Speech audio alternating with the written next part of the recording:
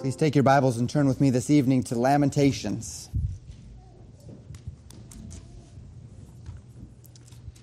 Chapter 1. We step into a brief study of the book of Lamentations over the next several weeks. And we do so because it is, in almost every way, so closely related to the context of Jeremiah, being written by the same prophet in regard to the same time in history, that to fail to preach it at this time, I believe, would do a disservice to our understanding of the text and the context within which to enter into this particular book, this particular poetic book. As we always do when we begin a series, we're going to start with a book sermon. Gives us an opportunity to observe the general trends of the book, understand its background, and orient us unto its message. Today's book sermon is going to be a little bit different, however. Today we're going to draw a definitive link between Lamentations as a fulfillment of a prophetic promise and the promise itself rooted in Moses' prophetic message to the nation of Israel in Deuteronomy 28. In other words, we're going to be drawing a direct link between Deuteronomy 28 as a prophetic promise and Lamentations structure as almost a direct identification of all of the ways that God's promises in Deuteronomy 28 have come to pass. And this is a very interesting and unique thing as it relates to the book of Lamentations. One of numerous unique elements to this book that you probably didn't know, and which perhaps will help you understand a little bit about how this book is structured and how it is written. Through this, we'll not only learn better of the book, but we'll learn better of God's justice and also an understanding of His faithfulness in these things. So the book of Lamentations is broken up into, in our Bibles, 5 chapters. And that because we generally recognize 5 different lamentations within its pages. I mentioned already just briefly, we'll talk about it a little bit more later, Lamentations is actually a book of poetry. It's a book of Hebrew poetry. Now, uniquely, it is not structured, it is not placed within the context of the English Bible in the poetry area. Typically, when we think of poetry, we think of Job, Psalms, Proverbs, Ecclesiastes, Song of Solomon. That is the portion of Scripture that is poetic. Now, in the Hebrew Bible, Lamentations does find its way into that section. In our Bibles, they chose to put it, it's so closely linked to Jeremiah, they chose to put it with Jeremiah and surrounding his prophecies rather than with the poetry. But make no mistake, and we'll see this so clearly in just a few moments, this book is a book of poetry. We approach it in the same way that we would approach the Psalms, or Job, or Ecclesiastes, or the Song of Solomon, Proverbs. To a lesser extent, it's sort of poetry. It is poetry, but it's a proverbial poetry. So we approach that one just a little bit different than the others anyway. But we are approaching this. We must approach this as a book of poetry. The Lamentations, however, these 5 Lamentations that we have here, one in each chapter, they are connected one to another in a structure that we've seen before. Particularly those of you who come on Tuesday nights have seen this structure and are familiar with what we call a chiastic structure, or a Hebrew chiasm. Taken from the Greek letter, in fact, chi or chi, which looks like an X. It describes a poetic structure in the relationship or in the form of A, B, C, B, A, where lines 1 and 5 are parallel, where lines 2 and 4 are parallel, and where line 5 is central. This is indeed the case as we look at the book. If you have a outline, it's there for you. Of course, I have it up here on the screen as well. We see what we might understand to be a chiastic structure. In chapter 1, we find sorrow, the sorrow of Jerusalem as it relates to their captivity. In chapter 2, we see a description of the judgment of God in His anger. In chapter 3, we find Jeremiah's chapter both of sorrow, but also particularly of hope. And it is, in fact, this hope that is the very center of the book. And recall that as we discuss what a chiastic structure is intended to do, that A, B, C, B, A structure is intended to draw all of our attention to the center. It's intended to draw all of our attention to C. And in this case, as we'll see, C is unquestionably God's faithfulness and mercy. And that's important to the structure of the book. That's important to the message that we draw from the book of Lamentations.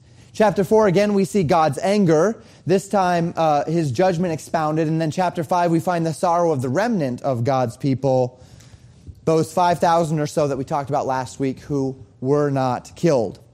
Now, it's also worth noticing that Lamentations is one of the books of what is called in Hebrew the Megillot.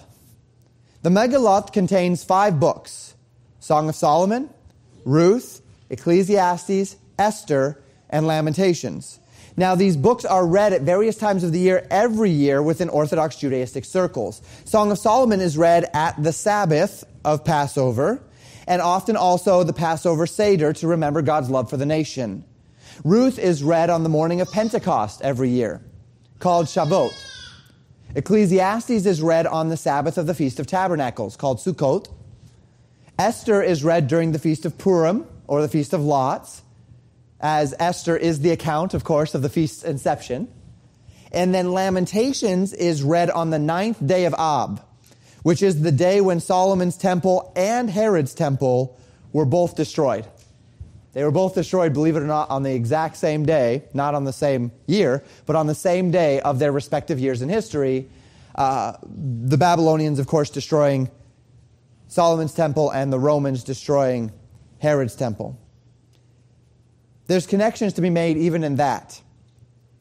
So Lamentations is read every year in the Jewish community as a commemoration of their pain, a commemoration of their lamentation over the loss of their temple, both in the days of the Babylonians and in the days of the Romans.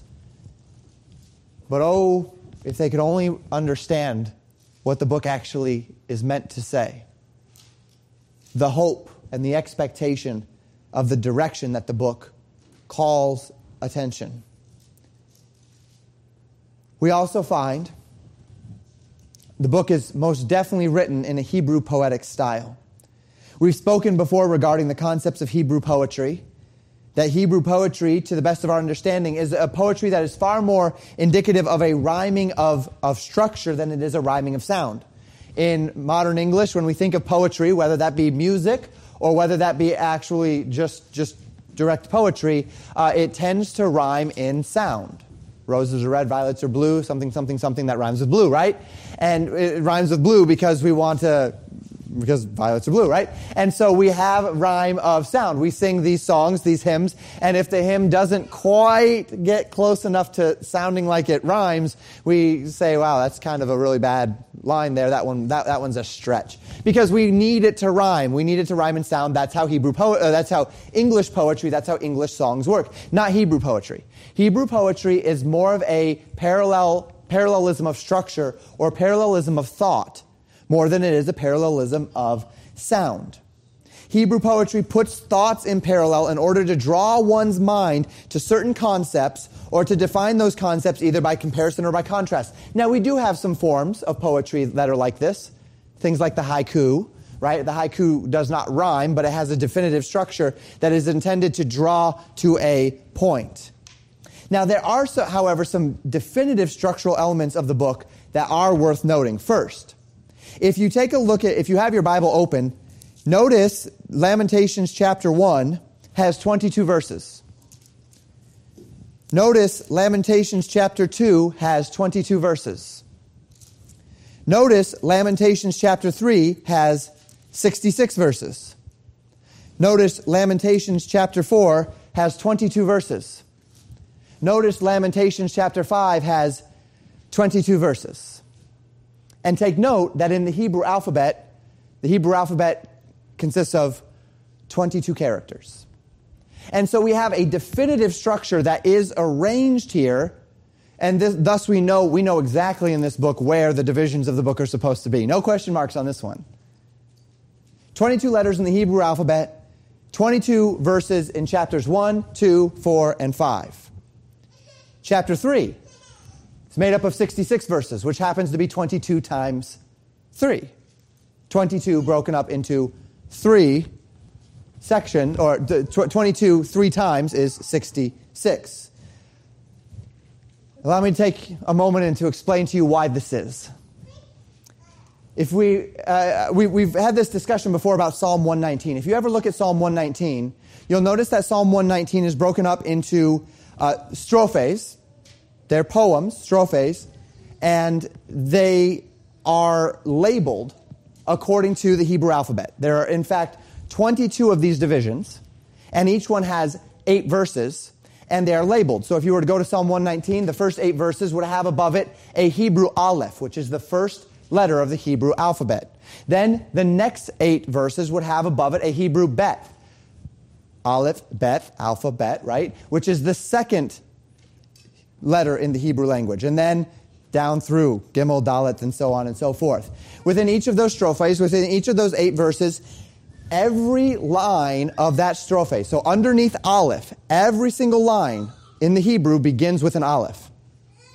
And underneath Bet, if you were to go to a Hebrew Bible and you were to look at the beginning of each verse, the beginning of each line would begin with a Bet. And then if you were to go to Gimel and you were to look at the first letter on each line of those 8 verses, they would begin with a Gimel and Dalet and so on. And so we find here a poetic structure, an acrostic type structure, and it's intended not only to be a poetic structure of sorts, but it's also intended perhaps to aid in memorization. Have you ever done that before? Have you ever had some sort of acrostic that you've put together in your mind in order to remember several terms? So if you have 5 terms to memorize, and so you take the first letter of each of those terms and you make up some silly concoction of a sentence in order to remember the first letter of each term so that you can spit it out when you need to spit it out. That is possibly what's going on here. Very similar structure to Lamentations. So in Lamentations chapter 1, I give you here... There we go. I give you the first 3 verses of Lamentations chapter 1. And do take note that Hebrew is written from right to left, not left to right. So you have to read it from right to left, which is why the 1, the 2, and the 3 are on the right side, not the left side, which is why we are right justified instead of left justified. All I really need you to see here is that you notice that verse number 1 starts with an aleph. You can take my word for that. Verse number 2 starts with the bet. Verse number 3 starts with a gimel, and so on and so forth. On Tuesday nights, we've not worked on the Hebrew alphabet, only on the Greek. But you see this here, and it goes on that way throughout the chapter. 22 verses in the chapter, 22 letters in the Hebrew alphabet. You would see the same thing if you went to chapter 2, if you went to chapter 4, and if you went to chapter 5. 22 lines, 22 verses, each verse beginning with the corresponding letter. Oh, excuse me, that's just chapters 1, 2, and 4. Chapter 5 still has 22 lines, 22 verses, but it does not follow that pattern. It becomes very unique in that regard, and we will perhaps give a few ideas as to why when we get there. Then if you look at chapter 3, I mentioned already it's not 22 verses long, it's 66 verses long. And I already noted that 66 is divisible by 22 by a factor of 3. 66 is 3 sets of 22. And what we find in chapter 3 is that the book contains exactly that. The first 3 verses begin with Aleph. The next 3 verses begin with Bet. The next 3 verses after that begin with Gimel. The next 3 verses after that begin with Dalet, and so on. Now 3, as we know, is a very important number in the Hebrew. So you see here, I've kind of jammed this together, but verse 1, verse 1, verse 2, verse 3, verse 4, verse 5, verse 6. Aleph, Aleph, Aleph, Aleph, Beth, Beth, Beth, and so on and so on. So each has 3 Alephs, then 3 Beths, then 3 Gimel, then 3 Daleths. Hebrew does not have an emphatic form of their words. In English, if we want to make a word emphatic, we'll add an ending. Take the English word high. I jumped high. Then one of my daughters would say, well, I jumped higher. Then another one of my daughters, particularly, would say, well, I jumped highest, right? I jumped high. Well, I jumped higher. Well, I jumped highest. We have 3 degrees of that word based upon the ending that bring us to a level of emphasis, or that bring us to a level of addition. Hebrew did not have those sorts of endings. So what they did in order to add emphasis was that they emphasized through repetition. And in much the same way, we generally find 3 levels: 1, 2, and 3. So 3 being the most emphatic way that one could mention something in the Hebrew language. Thus, when we're in Isaiah chapter 6, and the angels, the seraphim, are around the throne of glory, they say, "Holy, holy, holy is the Lord God of hosts." They didn't say the most holiest, right? Because they don't have that in their language. So what did? They repeated it 3 times. Holy, holy, holy. That's the emphatic. And here we have a situation where each letter is repeated 3 times. It is once again intended for us to understand that there's something special about chapter 3. There's something emphatic about chapter 3. And this should not surprise us because we've also talked about the Hebrew chiastic structure. And the whole chiastic structure directs us toward chapter 3, right? A, B, C, B, A. It's directing us toward the C, the middle. So now we have this recognition of the importance of chapter 3. We see it in the fact that there's a chiastic structure. We see it in the fact that there is this unique poetic structure in the acrostic form. Now let's talk, just before we dig into the next element of comparing it to Deuteronomy, about Jeremiah. The book is not credited directly, but there's little doubt that it was penned by the prophet Jeremiah. And it's penned as a follow-up to his words, but as I mentioned already, it's more than that.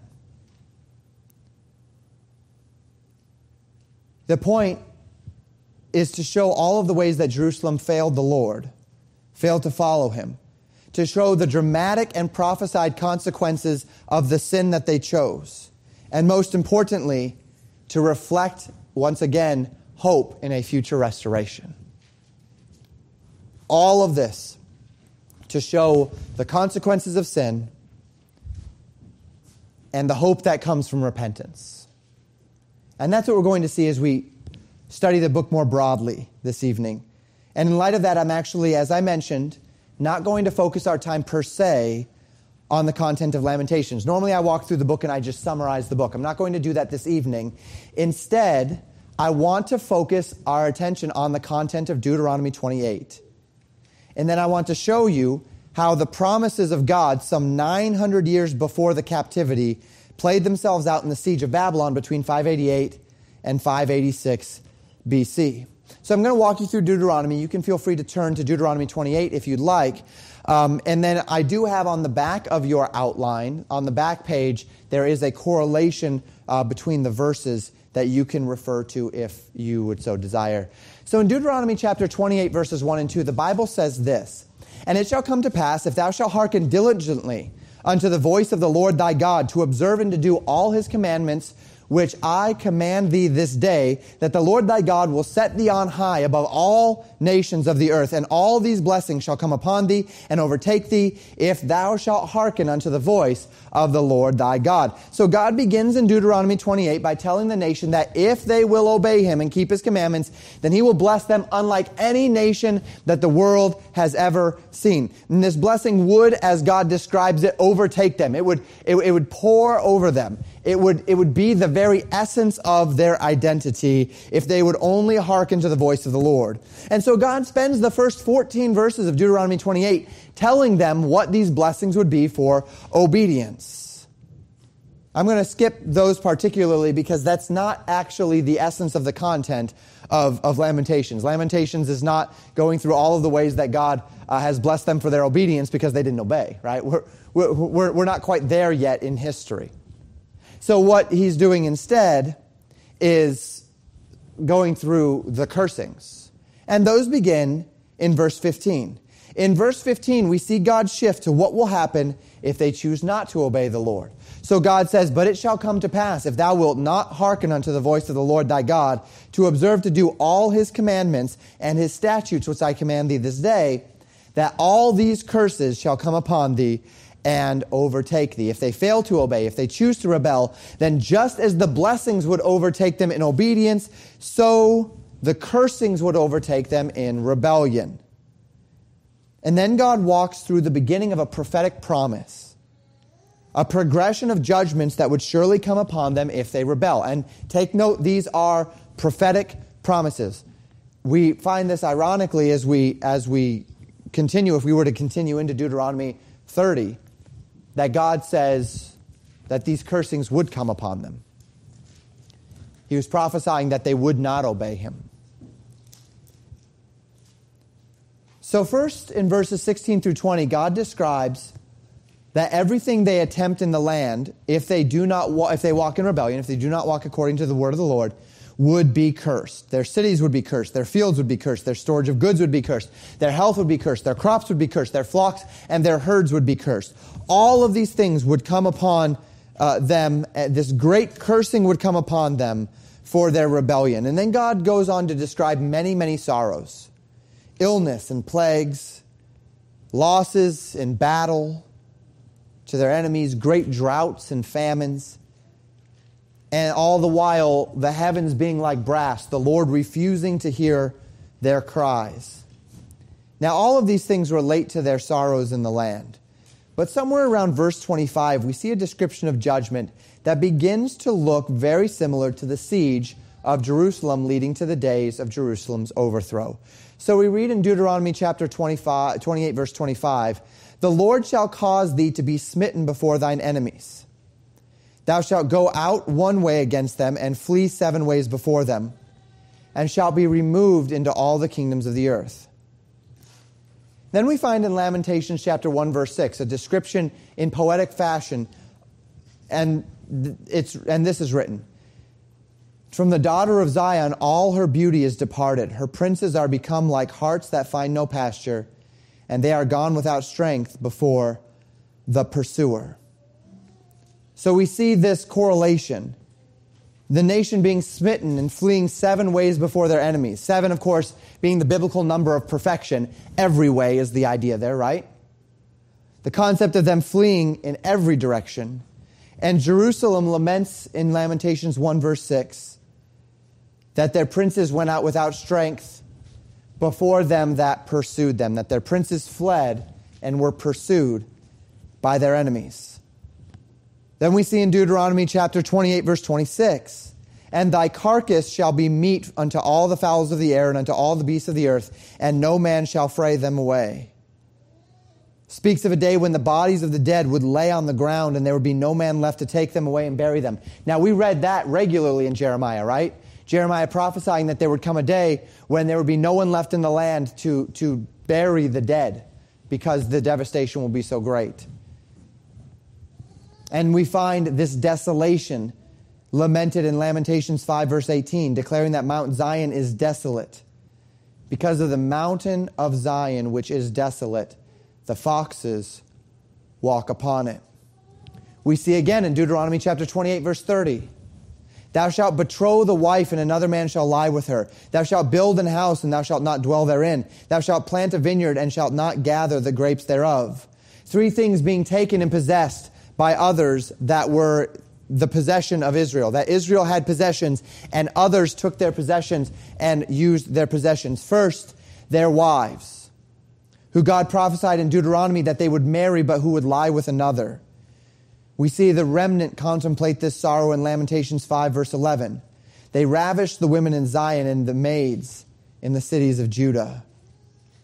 But it's not only the first half of this verse that the remnant accounts. Lamentations chapter 5, verse 2, "Our inheritance is turned to strangers, our houses to aliens." Their houses and their lands being turned over to strangers, just as God had promised, that they would build their houses but not live in them, that they would plant vineyards but they would not gather the grapes of their vineyards. So the remnant laments in the day when they realize that God's curses had come to pass. Continuing to walk through Deuteronomy 28, we come to verse 32, where God writes through Moses, "Thy sons and thy daughters shall be given unto another people, and thine eyes shall look and fail with longing for them all the day long, and there shall be no might in thine hand.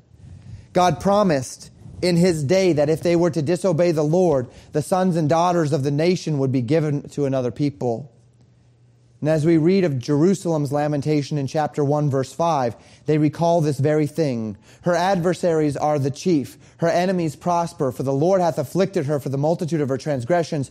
Her children are gone into captivity before the enemy.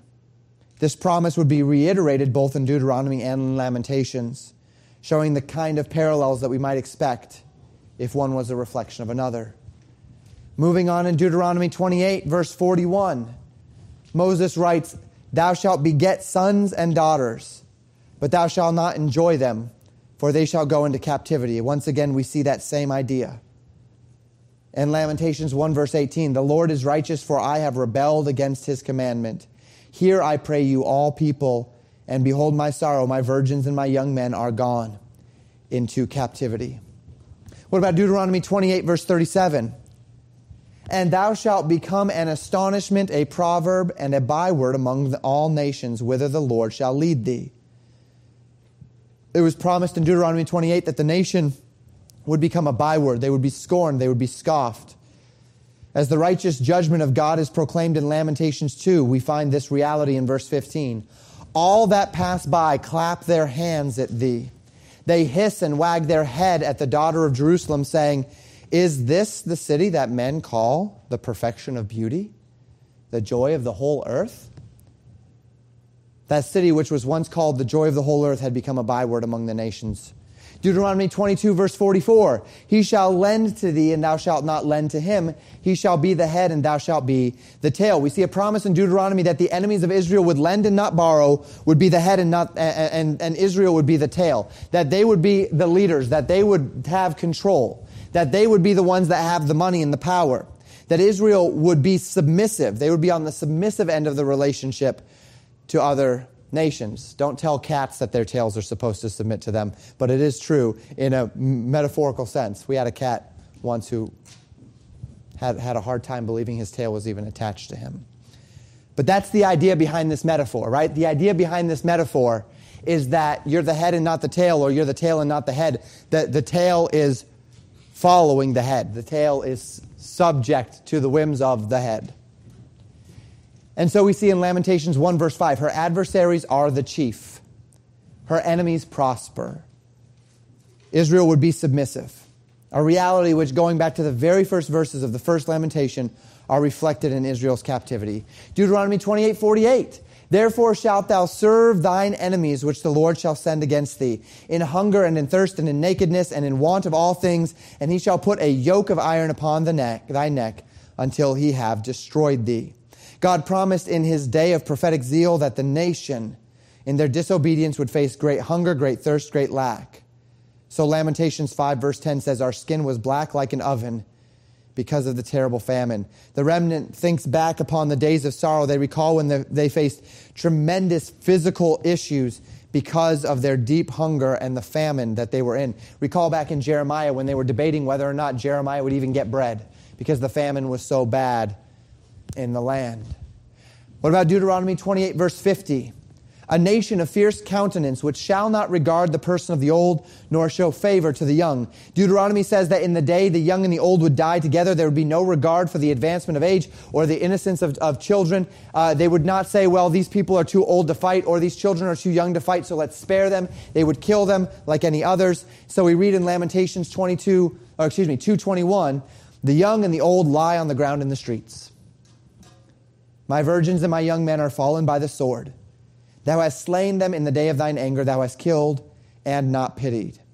The same idea would be reflected in Lamentations chapter 5, verse 2. Princes are hanged up by their hand. The faces of elders were not honored. One of the most shocking and devastating of all God's promises to the nation if they were to rebel was found in Deuteronomy chapter 28, verse 53. In Deuteronomy 28:53, God said this, And thou shalt eat the fruit of thine own body, the flesh of thy sons and of thy daughters, which the Lord thy God hath given thee, in the siege and in the straitness, wherewith thine enemies shall distress thee. We see it again in Deuteronomy 28, verses 56 and 57. I'll just read that portion at the bottom. For she shall, I'll just do verse 57. And toward her young one that cometh out from between her feet, and toward her children, which she shall bear, for she shall eat them for want of all things secretly in the siege and straitness, wherewith thine enemy shall distress thee in thy gates. These verses speak of a time in the nation where starvation is so bad that the mothers begin eating their own children to survive. Now, the Bible only narrates this happen during one siege, and that siege was in the northern kingdoms of Israel, when Syria had besieged them, where the king walked through the streets and women were fighting. And the king says, "What are you fighting about?" And they say, "I need your help because yesterday we ate my child." And the woman said, "Today we'd eat hers. And now she won't give me her child. She's gone and hid her child." Asking the king to make her give the child up so that they can live. Terrible, terrible thought. Terrible, just unimaginable.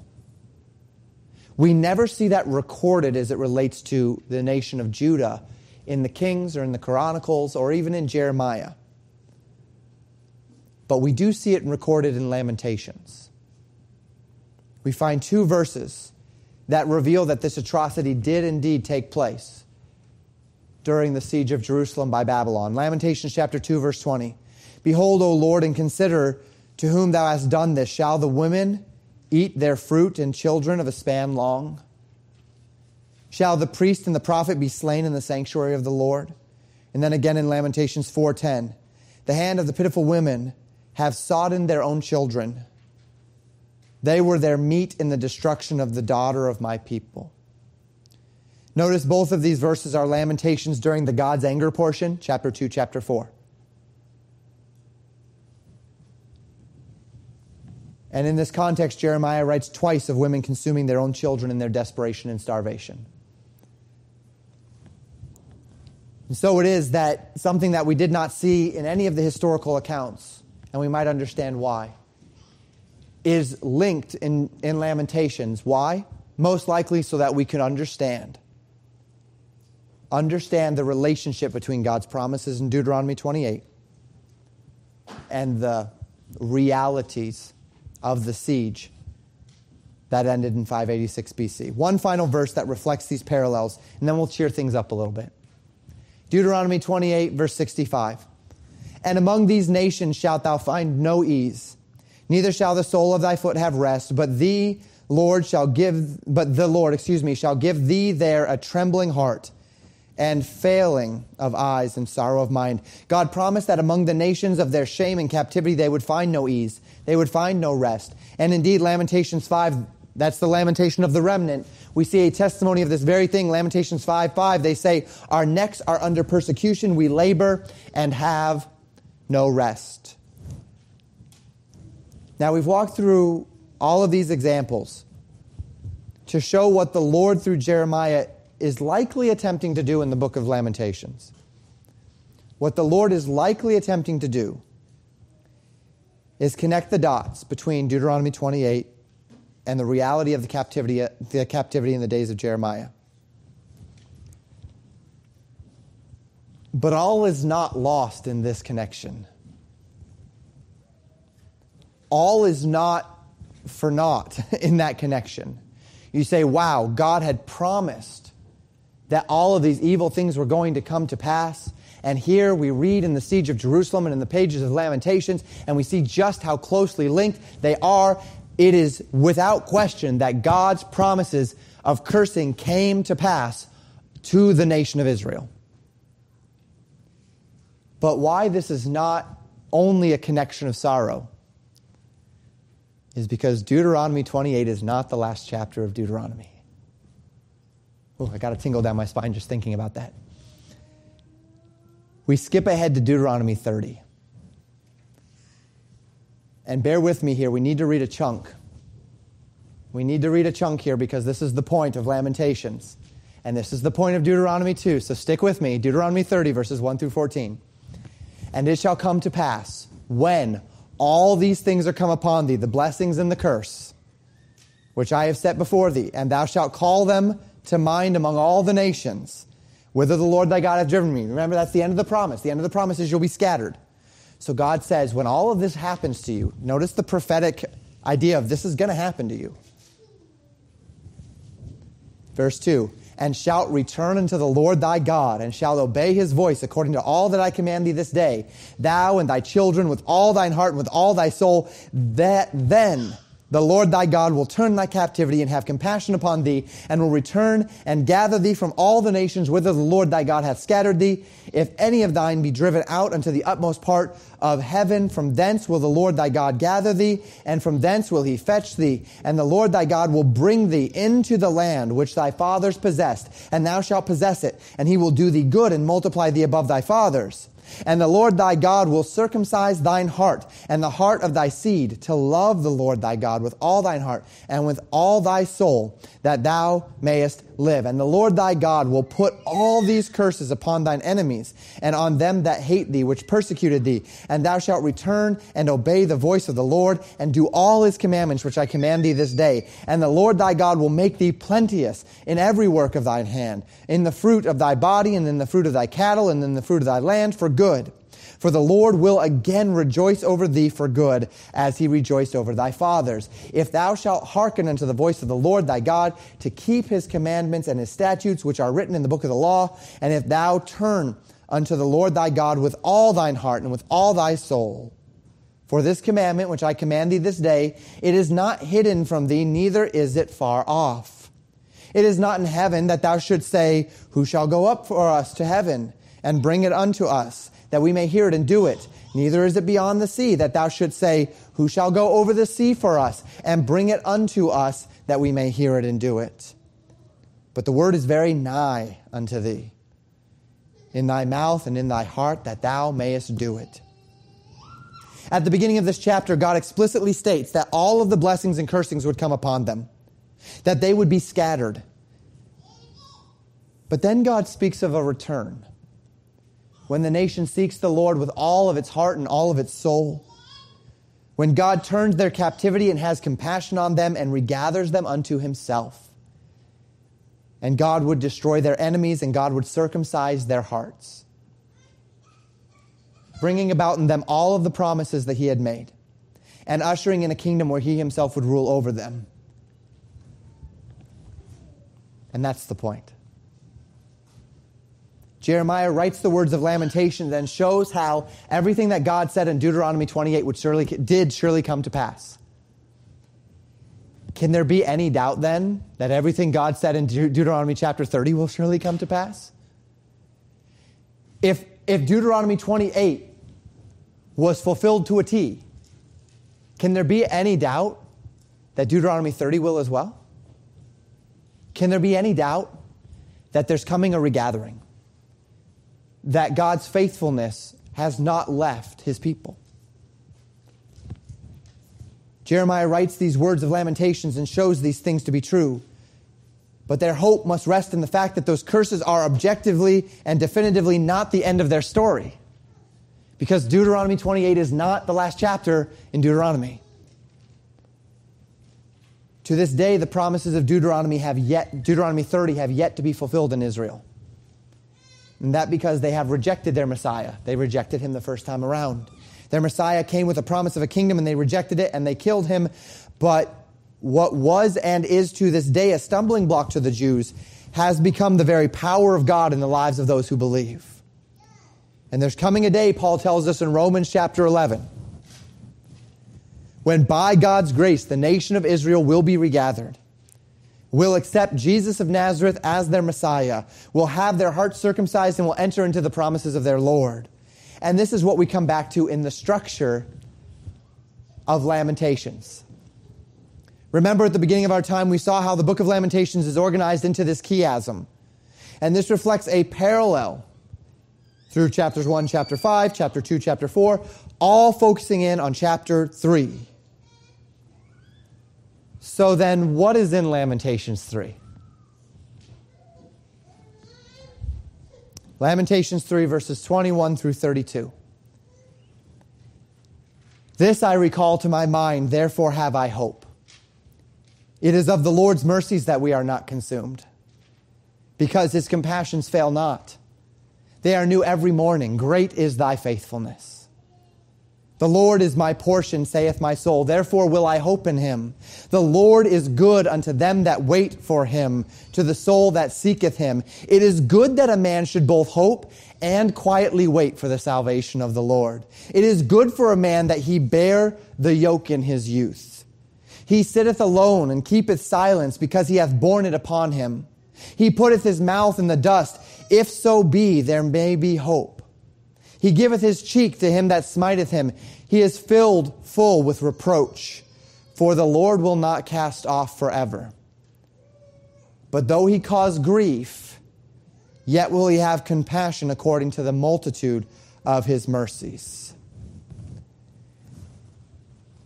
The book of the Lamentations is not a fun book, but it points to a blessed end.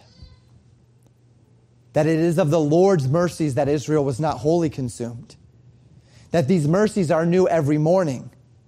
That God in his faithfulness broke them down just as he promised he would, but he did not break them down in order that he might destroy them, but he broke them down in order that he might build them up again.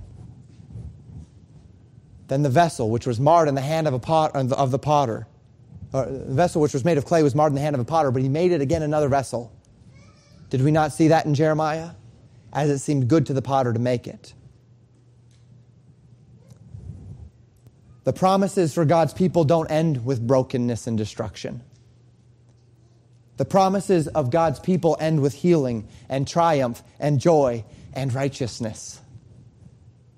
And that's the point of the book of the Lamentations. And perhaps you are sitting this evening and you feel somewhat broken. You're tired. You're beaten down. You're wearied in body or in soul. Things have been difficult. Maybe they've been difficult circumstantially in your life. You've been going through a great deal. Our church has gone through a great deal. Maybe you're broken down in spirit and there's some personal struggle. And you're tired and you're weary and you're discouraged. Maybe the chastening hand of the Lord is upon you. Maybe the purging hand of the Lord is upon you. Maybe the trying hand of the Lord is upon you and you don't understand and you're like Job. You say, I've searched for him up and down and left and right, but I can't find him. And as Job said, but he knoweth the way that I take, and when he hath tried me, I shall come forth as gold. So too does the book of Lamentations draw us unto this assurance, that God's mercies are new every morning. That God will not cast off forever, because his mercy endureth forever. Remember this evening that God loves you so much that he sent his only begotten Son to die that you might live. Remember that Jesus Christ came as the epitome of the fulfillment of God's promises. And though we've not seen all of them come to pass, at least as it relates to Israel, that we have been ushered into that blessedness through the Spirit of the living God.